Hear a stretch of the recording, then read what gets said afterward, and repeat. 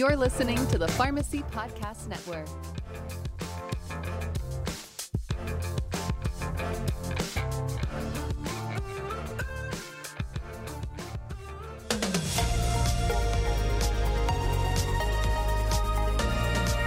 Hello, and welcome to Pharmacists United for Truth and Transparency, the PUTcast. PUT is a not-for-profit industry watchdog organization dedicated to exposing the truth about the shady, abusive practices of pharmacy benefit managers and how they affect American patients, healthcare providers, and taxpayers. On the PUTcast, we'll talk to pharmacy industry experts, influencers, and patients, always with the goal of bringing the truth, transparency, and solutions to America's prescription drug affordability crisis. Hi, everybody. Welcome to the PUTcast. I'm Monique Whitney. I am the Executive Director of PUT and the host for our show this month. It is November, and it has been a really interesting and fascinating year, 2020. I'm sure everyone on the panel tonight can agree has not exactly gone the way that we thought it would go.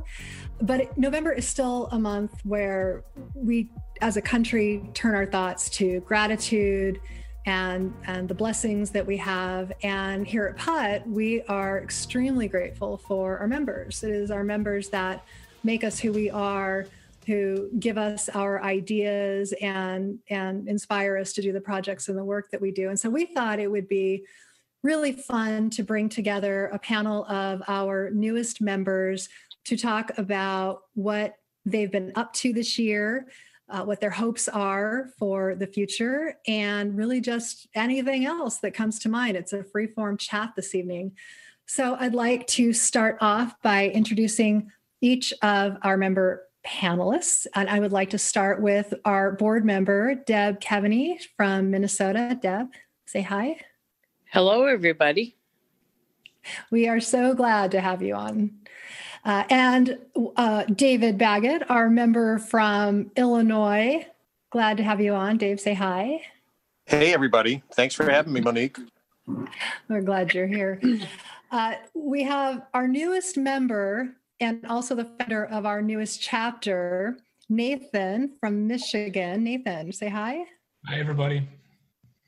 Thank you for being here, Nathan. Really glad to have you and excited to talk about PUT Michigan.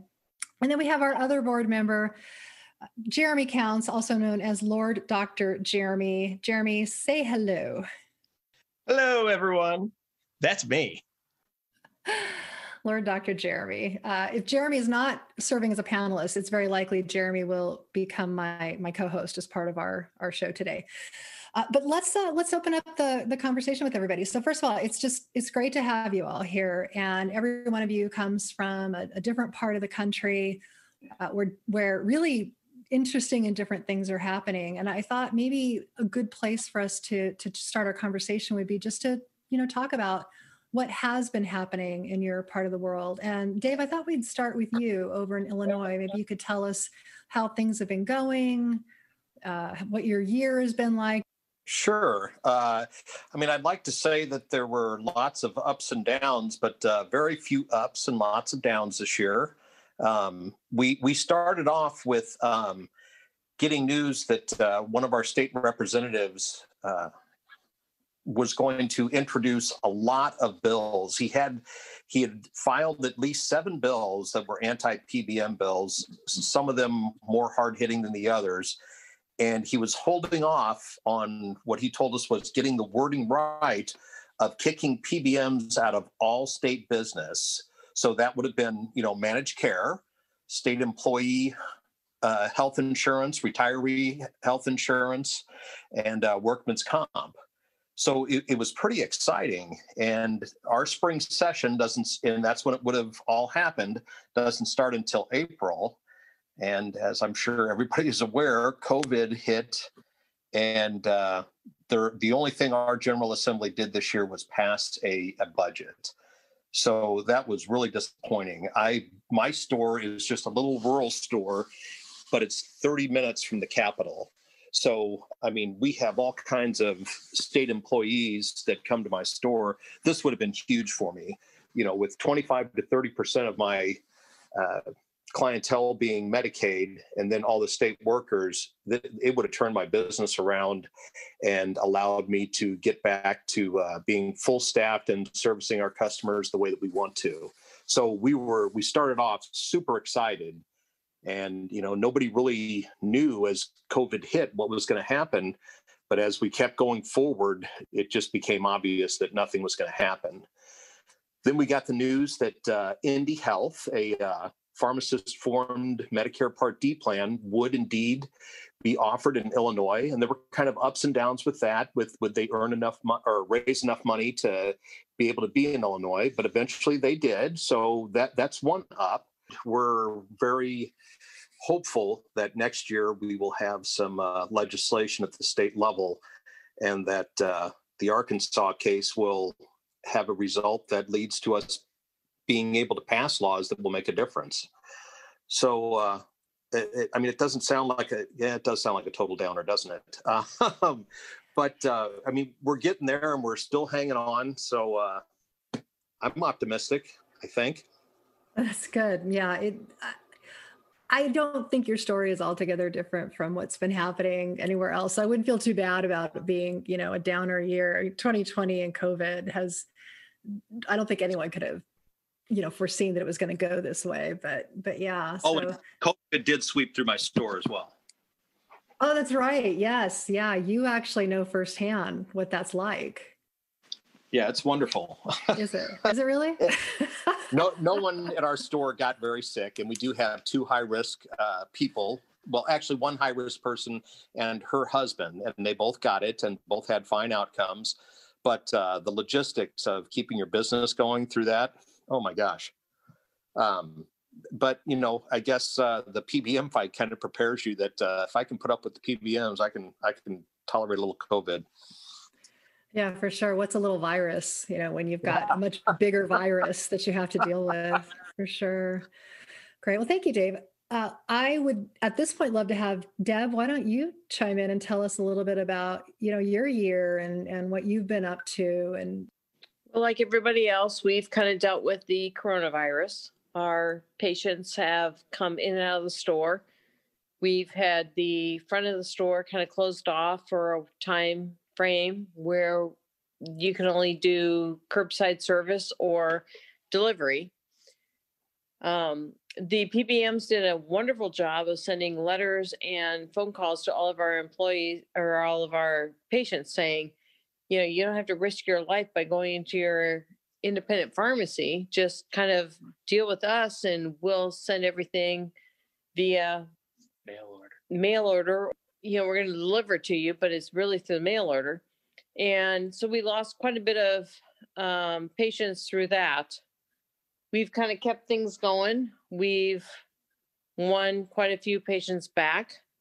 It's been a challenge, but we just keep doing what we're doing. And so, I'm curious because when you said the thing about the winning the patients back, in a little while, we're going to talk about some of the things that everybody on this show in some way has come up against the PBMs and had victories. And I'd love for you to share a little bit more about that. And also, I think you have founded a new support group where you are. We have.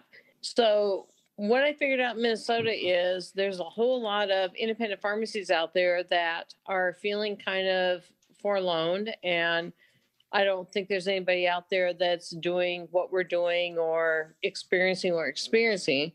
So I formed a group called Mindy's, Minnesota Independent Pharmacies, that there's almost 100 of us now. And we kind of came together to decide that we need a group to talk to each other, to bounce ideas off each other, to be able to talk to each other and figure out that we're not alone. And it's been really wonderful. And through this whole thing is we figured out that there's about 100 of us in Minnesota that we're all feeling hit by the PBMs. We're all feeling slighted by the PBMs. And we're feeling like our patients are being siphoned off from us. And this is a great opportunity for us to all talk to each other and to figure out that we can together figure out how to mitigate through this whole thing and to make things happen in our advantage. That's really great. Yeah. And we'll want to talk more about the Mindy's as well. And that actually gives us a perfect opportunity to go over to Nathan and talk a little bit about what you are doing as our newest member. Nathan, why don't you introduce yourself and tell us a little bit about your year and what you've been up to? Yeah, absolutely. Thanks, Monique.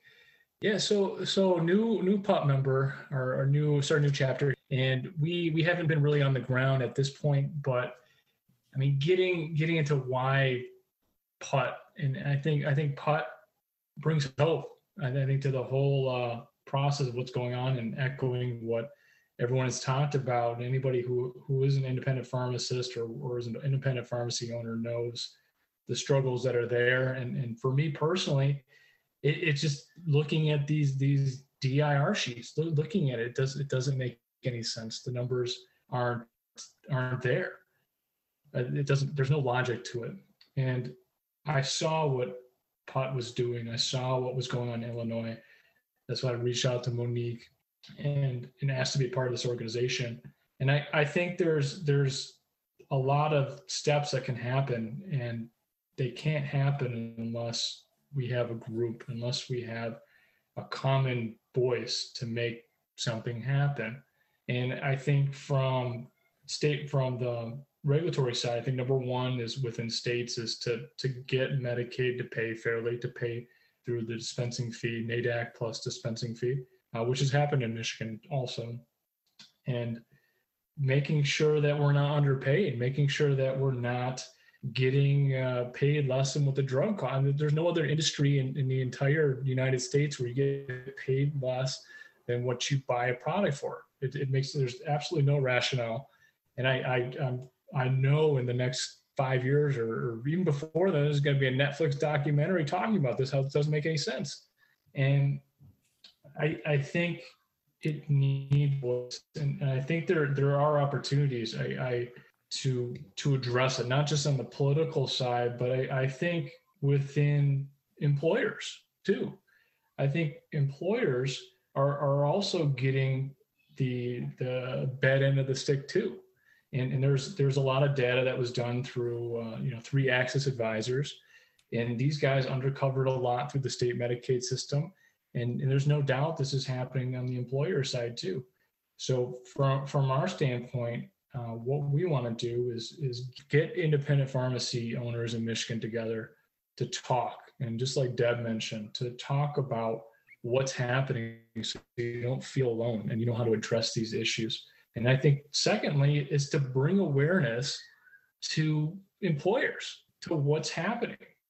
And a lot of employers, and personally I've talked to them, aren't aware of what's happening because employers, what they're doing is just looking at what their deductible is, or for an employee side, they just look at what their copay is, or their monthly payment to their employer. So I think there's a huge educational piece that needs to be out there, and that's what we're trying to accomplish, and that's my goal with this organization. That is so great, Nathan. And so many of the points that you're making, I think really resonate with other people, on the podcast tonight. Employer education is something that PUT started out doing years ago. We were trying to spread the word through the media, and that was going as it was going. But we always kind of knew it was never going to just be get this story told or try to get the laws changed. We always sort of knew that at the end of the day, how the system is going to change is if the market forces the change. And the only way that can happen is when you start getting into the payers, right? So we are a country where our healthcare is a benefit that is provided through most people's employers. And employers are the kind of, group, shall we say, that if they had all the background and all the information that they needed to make a truly informed decision on the healthcare benefits, they probably wouldn't be doing the job they're doing. They'd probably be a benefits broker, because that's pretty much the only people out there who really understand the system the way it's operating. And even then, I got to tell you, I'm not sure that that's the case. So employer education is a big deal. And I'm excited to hear that you have that as a focus out there in Michigan. That's great. Lord Dr. Jeremy, please introduce yourself and tell us what's been going on over where you are in Virginia. Hello, I am Jeremy.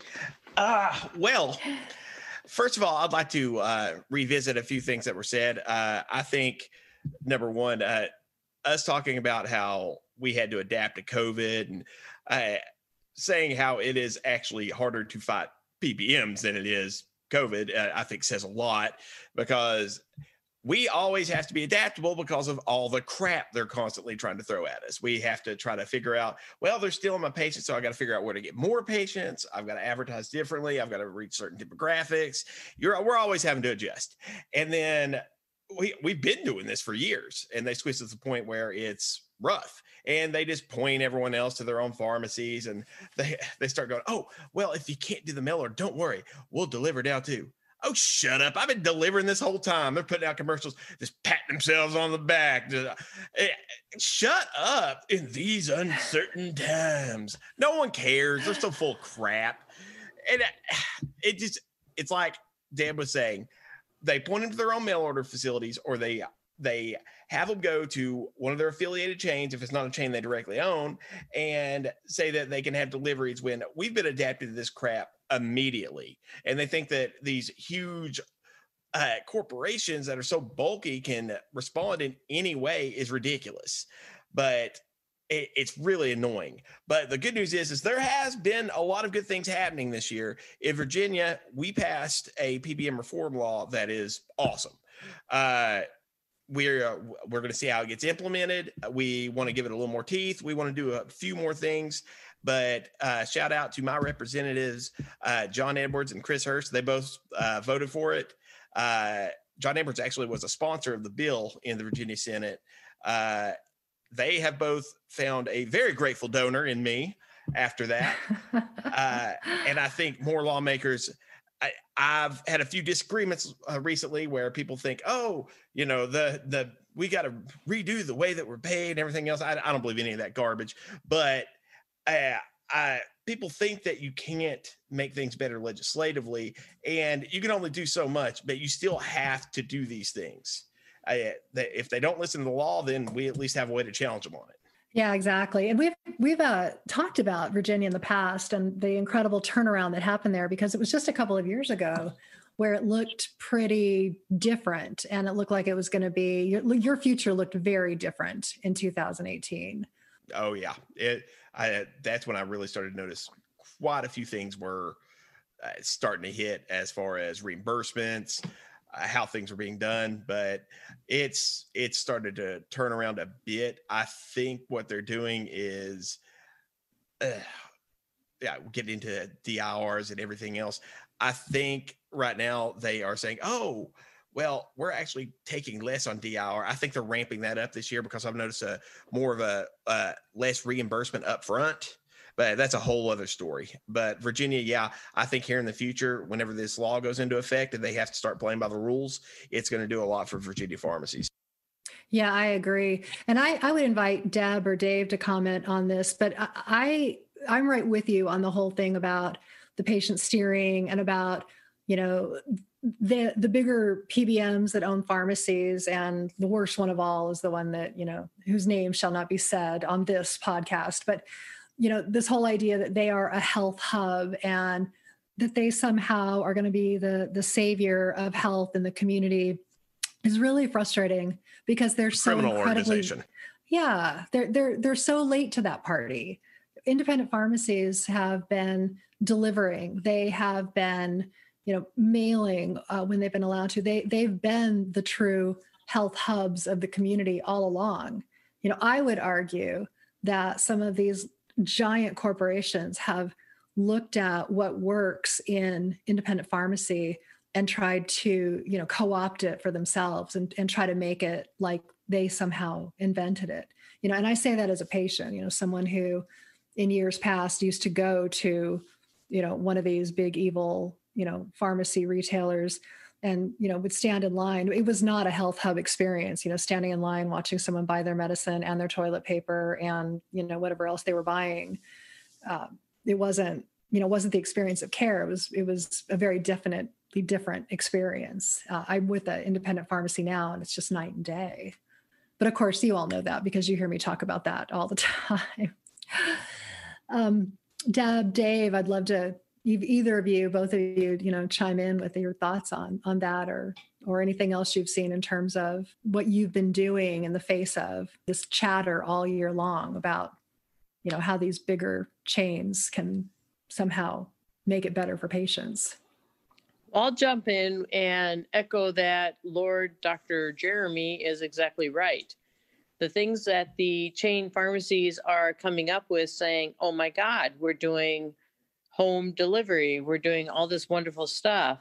Independents have done that forever.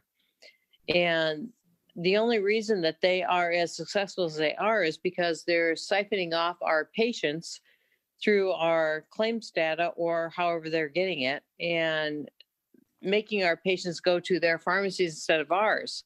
And it gets back to, if we can get back to patient choice and patient access and a free market, independent pharmacies would be just fine. But when the chain pharmacies are putting their thumb on the scale and tilting it towards them and pretty much taking our patients away from us, it's not a level playing field. It's not fair. It's not a free market, but it's what we've done forever. And it's very irritating that the chains are saying, oh my God, let me pat myself on the back. We're now starting to deliver through Uber or whatever platform they're using.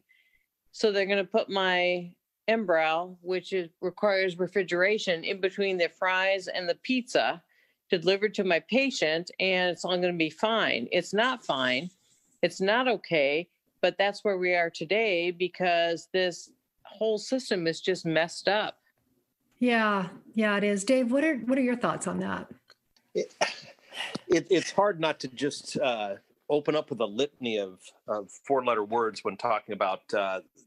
Did you say we're not allowed to say that word on this podcast? No, you can say anything you want on this podcast. I don't even care about Walmart and Walgreens anymore. It's all CVS. Those fuckers. What they're doing, they direct everybody to them through either a financial incentive or flat out not even allowing them to come to our store. And truly, do they not allow them? No, but the nation is brainwashed into thinking if my insurance doesn't cover this, I am not going to get it. It's the $6 generic or whatever you charge for a 30-day supply of lisinopril. It's ridiculous. I just get so frustrated by it because somebody will walk into my store, and now, granted, I only do 150 prescriptions a day. But if they bring in a prescription with counseling, they're out of there in 10 minutes. You can't even get to the front of the line in a CVS in 10 minutes. To have the gall to say that we're giving you good service, I mean, the only good service is, Larry Merlo's salary and his stock options. And his limo that he goes and visits the stores in, I am told. Yeah. Larry Merlo has done more harm to our country than Osama bin Laden. Osama bin Laden is wishing he could do this to small businesses. Like, he would have been so happy to do this crap. I mean, it's just disgusting. I'm 56 years old. To see that pharmacy has become this, I remember being disgusted that they put drive-thrus in. And now it's just being cheapened to this. But let's be honest, there are plenty of people that still come to my store, and I'm sure to everybody's store who's on this call, who enjoys and appreciates the service that we offer, which is true service. And that means getting them whatever is within our means to get for them to make their drug therapy work, right? That shit isn't happening at CVS, and our customers know it. They just sometimes have to go there because they can't afford to pay the copay that CVS is going to enforce upon them at our stores. We have to break through this somehow. I love the the talk of talking to employers. I mean, we have to reform this. When we're sitting here in a system that we are paying people to pay for our health care, and those companies go by the American motto, I have to make more every year. If I don't make my Wall Street expectations, we're not surviving. Therefore, the prices just keep going up and up. We have to, for all those three big companies to do that, they have to suck more and more money into the system every year. And who's that coming from? That's coming from the people that pay the bills. That's coming right out of your and my pharmacies and people's pockets who are coming to our counters just so they can keep growing. So I don't even know the facts for sure. Where are the top three PBMs that are now insurance companies and pharmacies? Where are they on the top Fortune 500? Within the first 20, Monique? Within the first 13. Okay. We have one at number 5, one at number 7, and one at number 13. And that's disgusting. Especially when they're making all this money offering shitty service. It is subpar service. It's not like they're offering anything new or good. They've rigged the game. And we've got to pay to play it, and we still lose. And add to that, my fill-in pharmacist works for CVS. He says CVS pharmacists are the most miserable pharmacists he's ever met in his life. They hate their jobs. They're making all this money. They're not even treating their employees well, except for Larry. I'd rather die than work for a chain. Sorry. It certainly gives you something to think about. You know, it's fascinating when you look at how these major corporations, which are sitting at the top of the Fortune 500, and they don't manufacture a product, and the only service that they provide is an intermediary service. It should tell us something about the state of our system and about, you know, how deeply, deeply entrenched they are. Because we look at here at PUT, we talk all the time about what's going to be the solution, like the real world solution to fixing this problem so that pharmacies and physicians and specialists and all those people that are out there, you know, providing a service, a treatment for people who are ill or who need this assistance, so that those people can earn a living. Because if you break these conglomerates up, they're traded on the stock market. What happens to someone's 401k if that happens? That's the level of thinking that we need to start, you know, thinking at in order to even begin to have a hope to crack this problem. You know what I mean? Yeah. I mean, I get it, but is the answer worrying about what's going to happen to someone's 401k? Isn't that void just going to be filled as soon as they're gone? I hope so, because I have a 401k and I certainly wouldn't want anything to happen to it. And that's, you know, to your point, Dave, it's not the reason to not break them up. They have way too much power. They definitely have way too much power. So Nathan, you've been kind of quiet. I'm curious what your thoughts are as our conversation's unfolding here. Yeah, absolutely. I think this is what PUT does, is through education, but I think it's a targeted education to what's happening. And I've talked to a lot of health benefit brokers and heads of HR, and they have no idea what's happening behind the scenes. And they have no idea that the price that they're paying these companies for drugs is inflated 1,000% sometimes. And it's all based on equations that are there. And I don't know the exact details, but somewhere around the line of AWP and minus 75%. And, you know, anybody in the pharmacy world knows AWP is some bogus, it doesn't make any sense. Right? And you get drugs that you buy them for $2 and the AWP is $973. And these are all the equations are running through. And it's this complicated equation that nobody is able to pinpoint. Nobody's able to fully understand unless you're in the mix, unless you're in the soup to really know. And even then, we're still we're a silo as pharmacies. We're not communicating with the employer side. Everything's so non-transparent. It's almost designed to be that way. And I think with PUT, we have an opportunity to provide that education and to get out there to talk to our county official, people in charge of county, employee benefits, talk to people in the cities, talk to people in school systems. They're in charge of thousands of employees, and they're this was mentioned earlier, their prices for drugs are consistently going up every year, and we know that the prices, some generic drugs are going down, and there's no logic to the whole system, and you can get deeper and look and diving into. We're forced into giving brand name drugs when a much cheaper generic is available.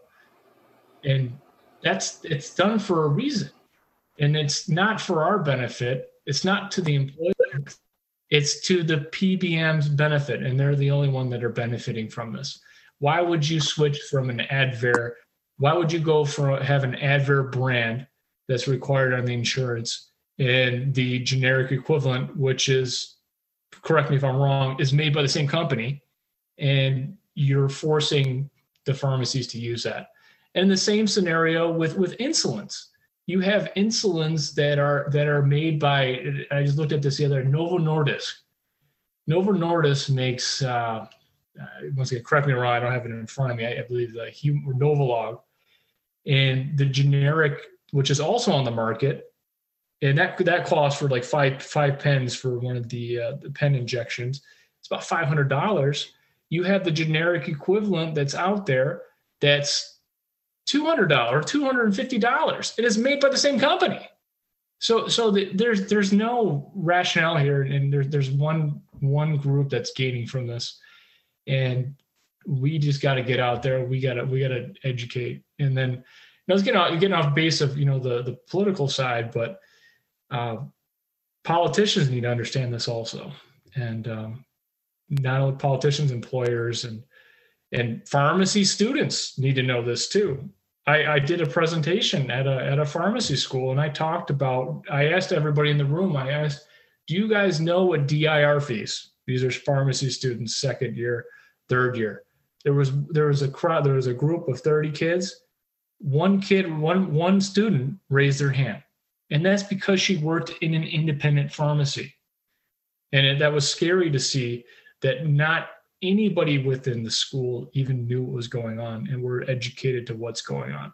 So if we're going to make a dent in making a change, we not only need to come together as independent pharmacies, but also educate through the schools, educate to the employers. Oh yeah, these poor fucking kids, they have no clue because the pharmacy schools, they push all that crap that they've been pushing for years. Oh, we're going to get provider status and get paid all this money for doing all this stupid shit. Shut up. We can't even get paid for our inventory on the shelves. You're just giving them more reasons to pay us less. And they just push that more because they want to keep pumping out more kids because that puts more money in their pocket. And those kids got to have something to do. So that's what we're doing. We got to get a rein on those pharmacy schools. Yeah, Nathan, I am shocked that you even got in to speak with one. I went to St. Louis Pharmacy, and it's a private school, and it's in the town that Express Scripts is in. They won't let me anywhere close to their students to talk to them. I called the president and had maybe a 5-minute conversation with him, and he just absolutely not. I think that to your point about reaching the students, it's fascinating that at that level you are facing barriers. It's sort of like you need a whole new level of gag clause legislation to come out. Something's seriously wrong if you aren't allowed to tell your patients' employers that they're getting a raw deal, or you can't get into a school to tell students what to expect in the real world. It's fascinating. It's really, really interesting. And, the question on the table is, what do we do about that? In a perfect world, what would we do? And in an imperfect world, what should we do? Well, I mean, I would say what we're doing, keep pushing legislatively. I think the breakthrough, I've always thought this, will come when 60 Minutes does a piece on this. And there is actually more pressure on our federal legislators to get this fixed instead of them receiving the campaign contributions and whatever the fuck else they're getting from these guys.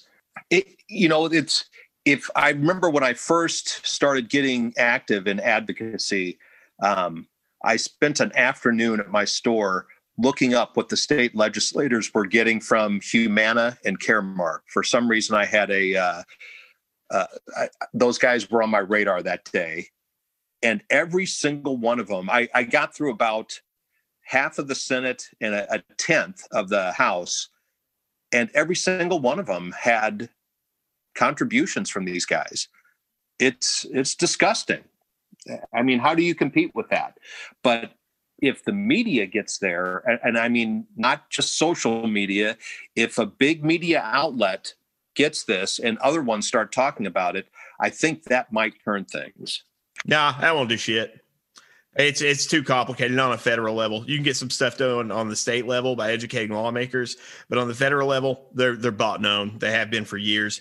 That you can expose things, and they've tried. Like, there's been a few things. It's come out. New York Times have done articles about it. They've been exposed. It's been out in the open. They keep. It's an open secret that they're leeches at this point, but they're leeches that put money in politicians' pockets, and they give them a lot of cover, because what are they going to do? Swing at them and miss, and then what? They start funding their opposition, and they'll fund them well. So it's hard to take them down, and we can expose them, and we can do everything else, and we have to continue to, but it's going to take more than just the media picking it up, because the media has, and they know they're awful, but people also lump this in with the bigger problem of large corporations in general. They just think, oh, well, it's inevitable, when this is healthcare. We have to quit treating pharmacy in our profession like we're fast food workers. That was some of the worst things we could have ever done. Was, like you were saying, the drive-through and everything else earlier. We have to change the narrative, and we have to give them a market option. And we've been working on this. You have to give them an option in which they can bypass these leeches and save money going directly to us while we still make an actual profit. And that's the way we got to go. We got to continue educating lawmakers, but don't ever expect the federal government to bow to any kind of media pressure over this, because there's just too much money in it right now. We've got to go after them. We've got to hit them hard, and we've got to hit them fast. And it's going to have to be a swing that takes them out. And I think too, we have to learn from each other, and I think learn from best practices. And I think something that every state can, and I'm sure they're trying to hop on, is getting the NADAC, or getting the acquisition cost of a drug plus dispensing fee to a pharmacy for Medicaid patients. And I don't know when this podcast is going to be aired, but we're going to have Michigan. So I'm going to do a little plug for the Michigan PUD Association on November 23rd. We're going to have our government affairs manager. He's going to talk from the state of Michigan Pharmacy Association, to talk about what we did. So that's an example of, what we can do is learn from that. And that, I think once the ball gets rolling, there's been a few states that have done it. West Virginia, Kentucky, and chime in if there's other states that you guys know. I think California is also. California. California is going to ride. I think once that rides, it's going to be a domino effect, and then from there, it's getting the fairness, right? Like getting to the Supreme Court case that just happened, Rutledge versus PCMA, and just getting the fair reimbursement, and then once one state goes, then hopefully this goes into a domino effect. But we have to learn from the best practices and how it worked. And I know the state of Michigan, what they did is that they got the woman from West Virginia as an advocate to teach how this happened, to teach how to educate the legislators, how to show data to prove this, that this is the way to go, that this is a better route than what's been happening in the past. Nathan, what will you guys be paid there in Michigan? NADAC plus? I believe it's NADAC plus $10.63. But come to our podcast, or not podcast, but our event, and we can share it later. It's going to be on the 23rd. And that's right. We're excited about that. The November 23rd, it's the inaugural Putt Michigan event, and it's going to be great. So everybody here should make plans to attend that, and also everybody listening. Look for more information on that coming. Deb, I'm curious about your thoughts on this topic, because you just recently were featured in a news story there in Minnesota, and you have been working really hard at the legislative level. In fact, your legislator, you have two who are solid pharmacy champions. We do. We have people in Minnesota that understand the trials and tribulations that we have been through and that we need to continue to work through. We've not made the progress that we would like to. Biggest problem is they passed legislation which was phenomenally awesome, but the enforcement side of it has been kind of rough. So there are positions that are open to try to make the rules and the enforcement stronger. However, the getting into the positions to do that has been kind of difficult. And as we kind of work through this, Minnesota has done a lot of stuff to do great things to keep the PBMs under wraps and to regulate them. But the enforcement side has been weak, and we're really working hard to do that. And we're making progress as we go. I started a group called Mindy's, Minnesota Independent Pharmacies, and those guys have really stepped up. It's 100 independent pharmacies that have kind of drawn a line in the sand and said, you know what, we are really being hurt by things that are happening, which is happening all over the United States, but primarily Minnesota. And we really need to take a stand. And we're trying to fight back, but the difficulty is with the swamp as deep as it is really difficult to get things going. And we keep trying, we keep fighting, and we're just going to keep going all along the way. But with 100 people behind me, I feel a lot more better than 100 people, Davids, fighting against a Goliath, than one person fighting against a Goliath. So we're just going to keep going and we'll see what happens. That's great. That's totally the spirit. So as we look to we're coming to the end of this this non-year 2020. I'm curious, as you look to the future, what do you see are going to be your biggest priorities moving into 2021? And I'll just open, Deb, why don't we start with you, and then we'll sort of work around the panel. I would say there's been some great laws that have been passed that are supposed to corral and to make the PBMs more transparent. We just make the enforcement is the piece that needs to happen. And then take those laws that have been passed and not only force the enforcement, but also circle back and say, okay, there's like 10 or 12 or whatever loopholes that are in it. And if we can close those loopholes to make the PBMs do what the spirit of the law is supposed to do, that would make all of our worries go away. Yeah, definitely. Definitely. Dave, what do you think? What do you see as the direction moving into 2021? Well, I guess the biggest hope would be to get Senator Menard's legislation back on track and get those laws passed. You know, hopefully Rutledge versus PCMA gives us a good decision so that it is legal for us to regulate these guys. And, you know, as Deb's pointed out, and when I was at the Putt conference in Austin, so many people said, you know, we passed these laws and they just kept doing the same thing. So but still, we got to get some things passed. And I think the one big one that I'm really hoping for is getting them kicked out of all the state business in the state of Illinois. That would be huge, because then I think hopefully with that nugget out there, it would be easier to do with what Jeremy's saying and educate employers and get them to start looking at a different way of doing things. Just getting one of them done would be great, but hopefully we can shoot for the whole ball of wax. Yeah, definitely. We say around PUT something to the effect of go big or go home. It usually has more expletives in it than that. And on that note, Jeremy, what do you see for 2021? What should we be focusing on? We need to focus on the fact that this is a goddamn war.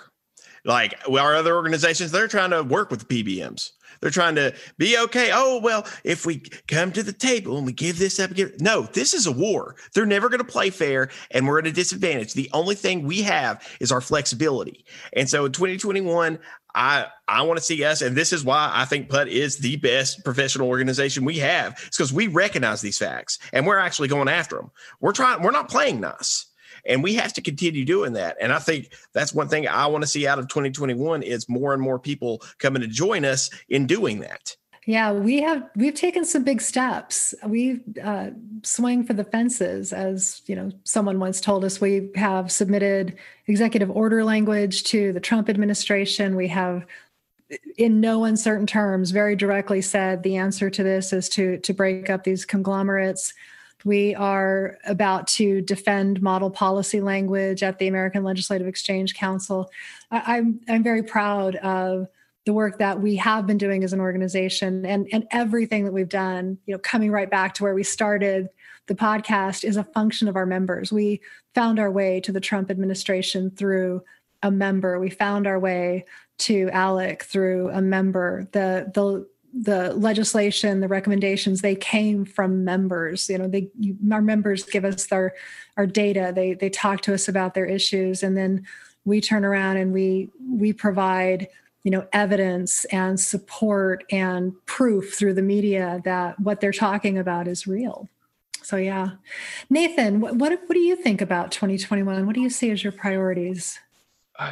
For priority, our priority as a PUT. New PUT chapter in Michigan is to get awareness to as many independent pharmacies as possible, to get communication with one another, and to collaborate on not only policies, but to what's happening in the system, and to educate and to get the group together to connect with employers, to connect with cities, to connect with whoever is providing health benefits, to provide education. Because I feel that there's no transparency in this, and they need to know, they need to understand, and that's what we see. And I'll put a little point there too. I after hearing what happened in Michigan with the change in the reimbursements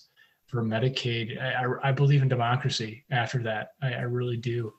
And we, in just a brief history of what happened, this same budget was brought into the state of Michigan in 2019, and in October 2019, and it didn't pass.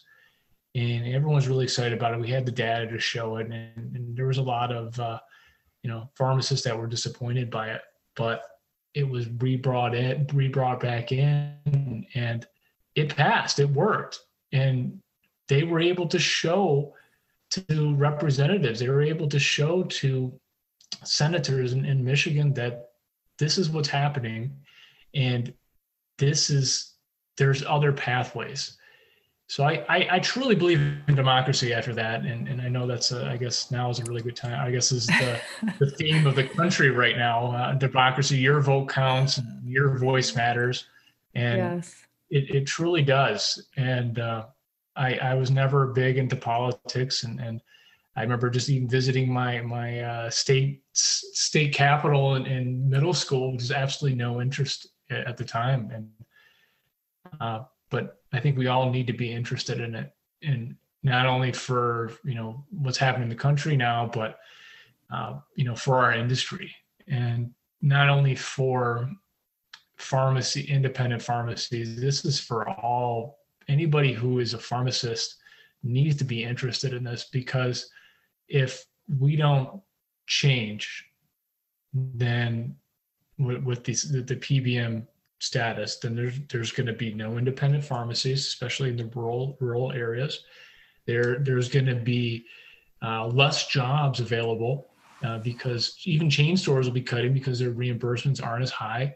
And then ultimately what's going to happen to anybody who's a pharmacy student, there's going to be less jobs. There's going to be more competition for residencies. So it's overall, it's going to hurt everybody who is a pharmacist. And I think that should be a battle cry, not just for independents, but for anybody who's a pharmacist to chime in, to understand what's happening and to how to make your voice heard. I think that's really well said, Nathan. Thank you. We are coming to the end of our podcast. And normally when we are ending, we ask our guests to share some advice that they have for the people who are listening. But tonight I'm going to ask you to share something just a little bit different. And that is, what would you say, or what would you want someone who is learning about PUT or considering joining PUT, what would you want them to know about PUT? Why do you think they should join PUT? And Deb, why don't we start with you? Well, I think PUT fights very hard for the independent pharmacy, not only at state level, but actually on a national level. And if you're sitting in a store thinking, my letter to my legislature, my email to my legislature, my phone call to my legislature isn't getting me very far, it actually is. It might take 2 or 3 or 4 times to contact them to actually get a response back. But understand that everything that you do on a store level, individual level, does make a difference. But contribute to PUT, join PUT, because we have it figured out. We know who to talk to. We know how things work. We know how to push the envelope. And your dollars don't go to waste, because it's a very small number of people in PUT that are actually very vocal, very loud, and very willing to fight for you, that your voice is actually heard. And we are fighting every day for independent pharmacy and how things work and why things work. And we just need the additional dollars behind us to help us. But regardless of the extra dollars, we're going to fight every day like crazy for everybody in independent pharmacy. And please just step up and help us. Thank you. That's great. Thank you. Dave, how about you? What advice do you have for someone looking at PUT? Well, my advice is to join. I mean, PUT is an organization that is single-mindedly focused on eliminating these sons of bitches. I don't think, there's no talk of reform. There's talk of get them the hell out. You guys, through all our members and through Monique, we understand what they're doing. And if you just look at your tax return for the last few years and say, what the hell am I doing here? The people that have joined PUT are the people that want to stay in here and keep this going. Join us and get all the resources you can to fight these bastards. And that's my endorsement of PUT. Thank you. That's also really great. I'm so inspired. I should be asking everybody this question. Jeremy, Mr. Outspoken, what do you think? What would you say to someone who is considering joining PUT? PUT in this year has done more for our profession and accomplished more than the other professional organizations have done in decades. They're useless. They're flaccid, really. They have nothing and they do nothing. And I know that some of them are trying to turn it around, but really, I think that in the end, they just want to play nice and kind of make sure that we might exist, maybe. But as far as independent owners, the pharmacy as a whole, I don't think they quite get it. and we're the only ones out there that's actually making headway. We're actually the ones out there that recognize not only is this a war, but it's a war to the end. Either we're going to exist or they're going to exist. And the world's a lot better if we're the ones that exist. And for those of you who don't know Jeremy, we've been working with him. You'll probably notice he holds back quite a bit in sharing what he really thinks. And by that, we mean not at all. Nathan, what advice do you have for someone who's looking at PUT? Yeah, my advice is hope. And anybody who I think that this is an unfortunate scenario is anybody who is an independent pharmacy owner. There's so much in common, and the theme is what's happening on the negative side. I mean, to spin that to state that this brings hope. It brings hope to what's happening, and you can see that there's light on the other side. There's hope on the other side of the rainbow. And I think anybody who is feeling like, hey, there's no hope and there's nothing we can do, you got to join. You got to get involved. You have to know what's going on politically, or you're going to feel hopeless, and you're going to feel like there's nothing I can do, but there is. And there is that glimmer of hope, and it's been shown, and it's there, and the resources are here to make that happen, and to understand that change can happen. And this doesn't make any sense. I mean, bottom line, everything that's going on, there's no rationale, and our voices need to be heard, need to be out there to show that this doesn't make sense. We are here to show you that, and we need to talk to the right people. And once you talk to the right people, that's when initiatives change. That's when policies change.